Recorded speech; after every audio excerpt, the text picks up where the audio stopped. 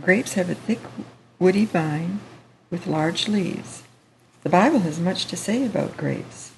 Jesus said, "I am the true vine, and my Father is the gardener. I am the vine, you are the branches. If a man remains in me, and I in him, he will bear much fruit. Apart from me, you can do nothing." John 15:1 and 5. Jesus relates himself to the big, strong grapevine. The only way we're going to grow fruit is if we stay connected to the big, strong grapevine. The next thing is blueberry.